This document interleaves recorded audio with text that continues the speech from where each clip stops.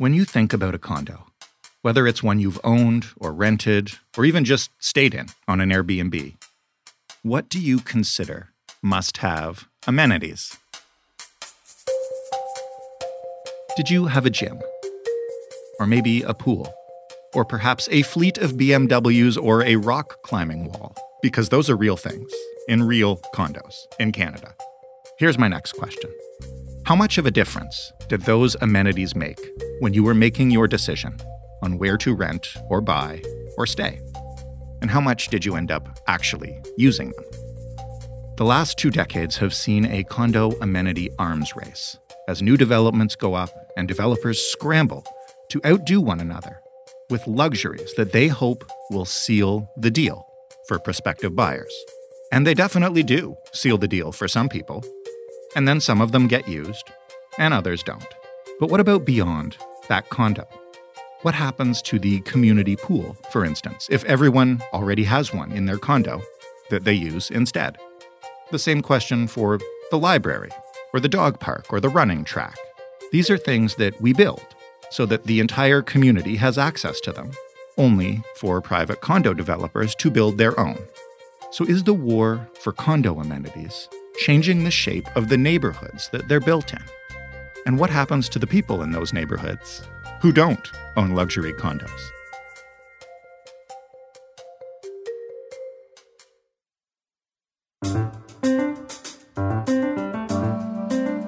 I'm Jordan Heath Rawlings. This is The Big Story. Aaron Hutchins is one of our most favorite guests on this podcast, and it's been a while since we spoke to him. Hey, Aaron. Hey there. It's nice to have you back. It's been a while. It has. You guys have ghosted me. Oh, we had a pandemic. But here we are. And as somebody who spent a lot of time in condos and has read a lot about the market, I'm excited to talk about this. So why don't you just start? This is a really quirky story. And it seems like it's about condo amenities only. But there's more to it. What attracted you to this story and what's at the heart of it? Well, it's interesting because when you start looking at condo amenities, you could just basically list off 1,000 of them. There are so many different ones that you could just go through: spas, massage rooms, different like a gear room where people can fix their bicycles, and you can go through each of them. And each of them you can wonder, would I use that? Would I not use that? And it kind of they're all neat things to think about, and it makes you think about your own house, your own living quarters, saying, oh, would I want my own meditation salt rock wall? But when you get further into it, it really affects how the city looks around you. And if everyone has a pool in their own condo, do we need public pools? If everyone has their own library in the building, do we need public libraries? And what impact does having a dog park in your own condo unit have on dog parks outside in public squares? So as much as we like to talk about all these little trinkets of how fun and needed we have these things for ourselves, it's also a reflection of what we prioritize, but also what we prioritize for ourselves as opposed to what we prioritize for sharing with the entire community. And we're going to talk about those trinkets in just a second. But first, you started with a really interesting example, which is a place called Vancouver House. Tell me about it and what makes it unique. Vancouver House is a very nice condo out on the West Coast. It overlooks False Creek. And when you look at the old marketing materials for Vancouver House a few years ago, it had many reasons why you should buy there. One of them was residents would get access to a fleet of BMWs. So that's a nice perk. There was a 25-meter heated rooftop pool that was configured in a way that the wind wouldn't really affect you, but the sunshine would still get in. And there was a 24 concierge who was trained to the same standard as the Fairmont Pacific Rim Hotel, which is one of the upper-end hotels in the city. But what really struck me was this other perk that didn't help the buyers or residents per se, but was an amenity nonetheless. For every condo unit purchased, they would be funding a home for a poverty-stricken family in Cambodia that lives near a garbage dump. So in effect, you buy a condo unit here, you make a home for someone else abroad. How different is that from I mean, not only just helping someone abroad, but a fleet of BMWs and et cetera, et cetera. How different is that from what we would traditionally think of as amenities offered with condos? You know, what are the first things that come to your mind? When I lived in a condo, there really was three things before. There was a pool, there was a gym, and there might have been some sort of, business center or a place where you could work. So to have the BMWs at your disposal, or to have these concierges that aren't just people manning the front door, but they are the highest end. It really speaks to how these buildings really have to kind of stand out. Some of that's marketing, some of that is just what people want, especially at different price points. But no, it's a lot different than just here's a gym with a bicycle and some weights, and it's gotten, in the last few decades especially, they have really gotten quite robust in terms of their amenity offerings. Give me some examples of the stuff that you found, not the building homes overseas, but the weight that comes with a condo now. Why? There are so many things that come with it. I've seen spas, massage rooms, swimming pools, or running tracks that kind of jet out from the side of buildings, so that look, you're almost like floating above the city. I've seen condos with salt rock meditation walls, music studios, race car simulators. Part of that is there's this increase in offerings because, one, as condo units themselves get smaller, people have less room in their own home, and they want to be able to have more things to do outside the confines of their own four walls. So the developers are trying to give them a bit more incentive to stay there. And on top of that, as these condo projects just turn into mega projects, they have more people who are living in them. So you can share that cost across way more people, and that affords these developers the luxury of just packing in more little treats for people to use. How necessary is this? Because we've reported on condo prices in Canada in general before, especially in major cities, and they're consistently rising, consistently in demand, low vacancy rates. So why do they need these amenities to compete? Well, if you talk to anyone who works in the industry, the most important thing is location and price. Like location, and a price that someone can afford. But when you have 10 condo buildings all within a few blocks of each other, then location really doesn't matter much anymore. Everyone's relatively in the same space. And these companies are all pretty good at doing construction units. Like, the materials are all the same. The engineering is mostly the same. So you're really using the amenities as a differentiator. Part of that is marketing, so it stands out, and you can kind of say, "Oh, look at this condo. They have this or that." So it's just to get someone in the door, and that's kind of what happened with Vancouver House. Is the funding homes in Cambodia, while it's absolutely altruistic, it also gets people's attention and gets people talking about it. And if people are talking about it, you get prospective buyers in the door. You mentioned that a big part of this is marketing. Do people actually use these amenities once they're installed? And I'm not talking here about like gyms and pools and business space, which fine. But, the more quirky ones, do they actually get used by condo owners, or is this just a way to get them in the door? Some of them, yes. Some of them, no. And I spoke with a lot of people who help fix up condos maybe 10, 15, sometimes even 5 years down the road after they've been developed. And they have to completely change the setup in some cases just because some things aren't used. The virtual golf simulator sounds great, looks cool in marketing materials, but really how many people actually would do virtual golf simulators? And from people I've talked to, it's like maybe 1 in 300 might use a golf simulator. And on top of that, just the damage from the golf ball, if someone shanks the drive, it's going off and knocking up walls. So yeah, that's one thing that people aren't using. Another one, and I remember this one when my spouse and I were looking to buy a place probably about 7 or 8 years ago, and we saw a condo with indoor rock climbing walls. We thought, oh, that's interesting. It looks kind of cool on the materials, but it wasn't something that we were going to use per se. And what I found is a lot of those rock climbing walls were quickly taken down by the condo boards once everyone moved in because the insurance costs were so high just to keep it around that they said, listen, the condo fees are just so exorbitant because of insurance. We're just going to put caution tape around this thing and say don't use it, and then eventually we'll make new use of the space. So those things look great, but in practicality, people don't use them, and even if they wanted to, the insurance costs sometimes are just too high. How is this fixation on amenities different from the way people purchased condos in the past? I went looking at old newspaper archives, and I saw this one from the early 1970s for this place called Toronto's Bransfield House. And you should have seen the ad for it. It was speaking so glowingly about how each suite has soundproof walls, the high-quality venting system, and my personal favorite, how each unit has its own utility room for wiring or plumbing. And those were the top-selling advertising points.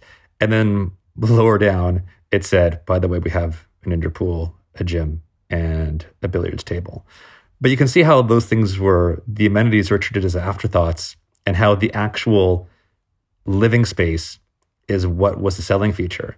And I think when you get really excited about amenities and how neat and fun they are, it definitely maybe distracts you a little bit from what it's like to actually live in your unit. What's the lighting like? What's the ventilation like? How is the setup? And even when you get in there, it takes away from what it's actually like to live day to day in your own unit, especially now during a time where, because of the pandemic, you can't even use your amenities. And these folks who live in condos are actually discovering, what is it like to actually live in a condo unit without most of the amenities? And what are the pros and cons of that?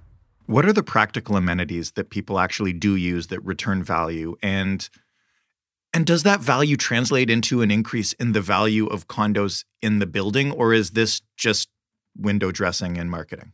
I think it kind of changes over time. So I think gyms are definitely something that is used and always will be used. I think nowadays, especially those old crappy basement gyms that just have a treadmill, a bike, and weights, no one wants those anymore. Now they really have to even add more window dressing to those gyms. They have Pelotons in them, or the smart mirror where people work out in front of the yoga room. So they really have to kind of really dress up these gyms. And people do use the gyms quite a bit. And other things that people are using, like, does it increase value on the condo unit itself? I mean, I guess it's so tough to tell how much of that is the amenity and how much of that is dictated by the marketplace itself. One new trend that's coming is just trying to make the condo more of a community, because some condos or apartment buildings, they can't keep up with all these pools and race car simulators and rock climbing walls or hot tubs, that they're trying to find a different way to stand out. And in fact, there are two buildings, I think they're about 2 kilometers from each other in Calgary. They're effectively on the same street. And both of them have what is effectively the same thing, where it's a lifestyle concierge, where the person's job is to, in effect, help people within the building make friends. Because with condos or with rental units, there's a lot of turnover. Like, people might stay for a year, they might stay for 2 years. And whether it's for a condo owner who's trying to keep a rent around longer, or if it's an apartment building trying to keep tenants around longer, they found that having friends in the building is absolutely vital to having people stay around longer. So they actually have a concierge whose job is to run events, help people meet each other in the lobby, essentially make friends in the building. And it's always nice to have, some sort of community within your building, but there's also the added bonus of, if people make friends. I think the one developer told me, if you have one friend in the building, you're 30% less likely to, or rather, you're 30% more likely to renew. If you have 2 friends in the building, it goes higher. And if you have 3 friends in the building, you're almost likely going to stay. You're almost definitely going to stay. Where is the eventual end game for this stuff? Where does it go from here? Will new buildings that are being developed now continue to add more and more of these until everything you could possibly need is inside your condo, especially since nobody goes outside right now anyway? That, in some areas, it's definitely turned into that. There's in Burnaby, BC, there's a metro town, which is a forthcoming multi-tower project, which is going to have a 66,000 square foot, they call it Sky Park, that has poolside barrel saunas, a conservatory, outdoor work pods, a yoga lawn, a tea house, a running track that lights up at night. So I think when you get to these mega projects, really the sky is the limit in terms of what these folks are thinking to stand out. On top of that, it's new demographic of people living in condos as well now. You have more families or people with babies or young children. So you're trying to find ways to accommodate a different type of clientele, so to speak. Things that accommodate baby strollers and how to take care of kids, or even when they're toddlers. There's one condo coming up in Toronto that has a gym that has kind of a glass door next to a playroom so that parents can actually get a workout and still see their kid in the playroom next door. So trying to accommodate that. So I think in a few years, they'll probably be trying to find ways to accommodate maybe teenagers who live in condos, because we really don't know what'll be the age demographic of those living inside. But when you talk about what the knock-on effect is, it changes the city. It really does. Well, this is the part that I'm most fascinated by, kind of beyond the really interesting things that are going into condos and the marketing of them and stuff is the way that impacts the neighborhood around them. And, city services like pools and libraries rely on the number of people using them to set their funding for the next year. And, I remember living in a condo right downtown with both a library and a community center and a dog park all right next door. And it was an old building, so it didn't have any of those things in the building. So everybody in that 1,500 unit apartment was out and about and, going through the turnstiles of those city services, for want of a better word. And, then when tax time comes, you realize that you actually got something for your money. And that's what I wonder about the end game is, does it make it impossible for people who aren't of means enough to afford one of these condos to live in a downtown that feels like a neighborhood? Yeah, as much as we talk about condos being more affordable than a house, which they absolutely are, the target market still is people in their 30s, 40s, affluent, able-bodied people. That, based on the advertising you see, that appears to be the target market. When you get into the luxury market, a lot of these companies are targeting people who they call Henry, which is an acronym for high earner, not rich yet, was essentially people born in the 1980s or 1990s who make more than 100,000. And when they survey these people, what they wanted, they wanted nice finishes, they wanted a good location, but a majority of them said that luxury is defined by amenities. So as long as that's the case, then these companies are going to try and stand out with the best amenities because that is what their target market wants. What's worth more to marketers and developers? A flashy amenities in the condo, or a real feeling of a functioning, flashy neighborhood, like, say, a downtown Toronto or a Vancouver? I think it's really trying to find a way to balance both, because if you have a dud of a neighborhood, then you're not going to really attract as many people. But you still want the building to be as nice as possible. And as sometimes as silly as it sounds, like some of the times it's not the flashiest amenities that even are the most sought after nowadays, because especially with the pandemic and even before the pandemic, there was just such a lead to online delivery and now online grocery delivery that these condos have to just make room for delivery spaces or even refrigerated delivery spaces.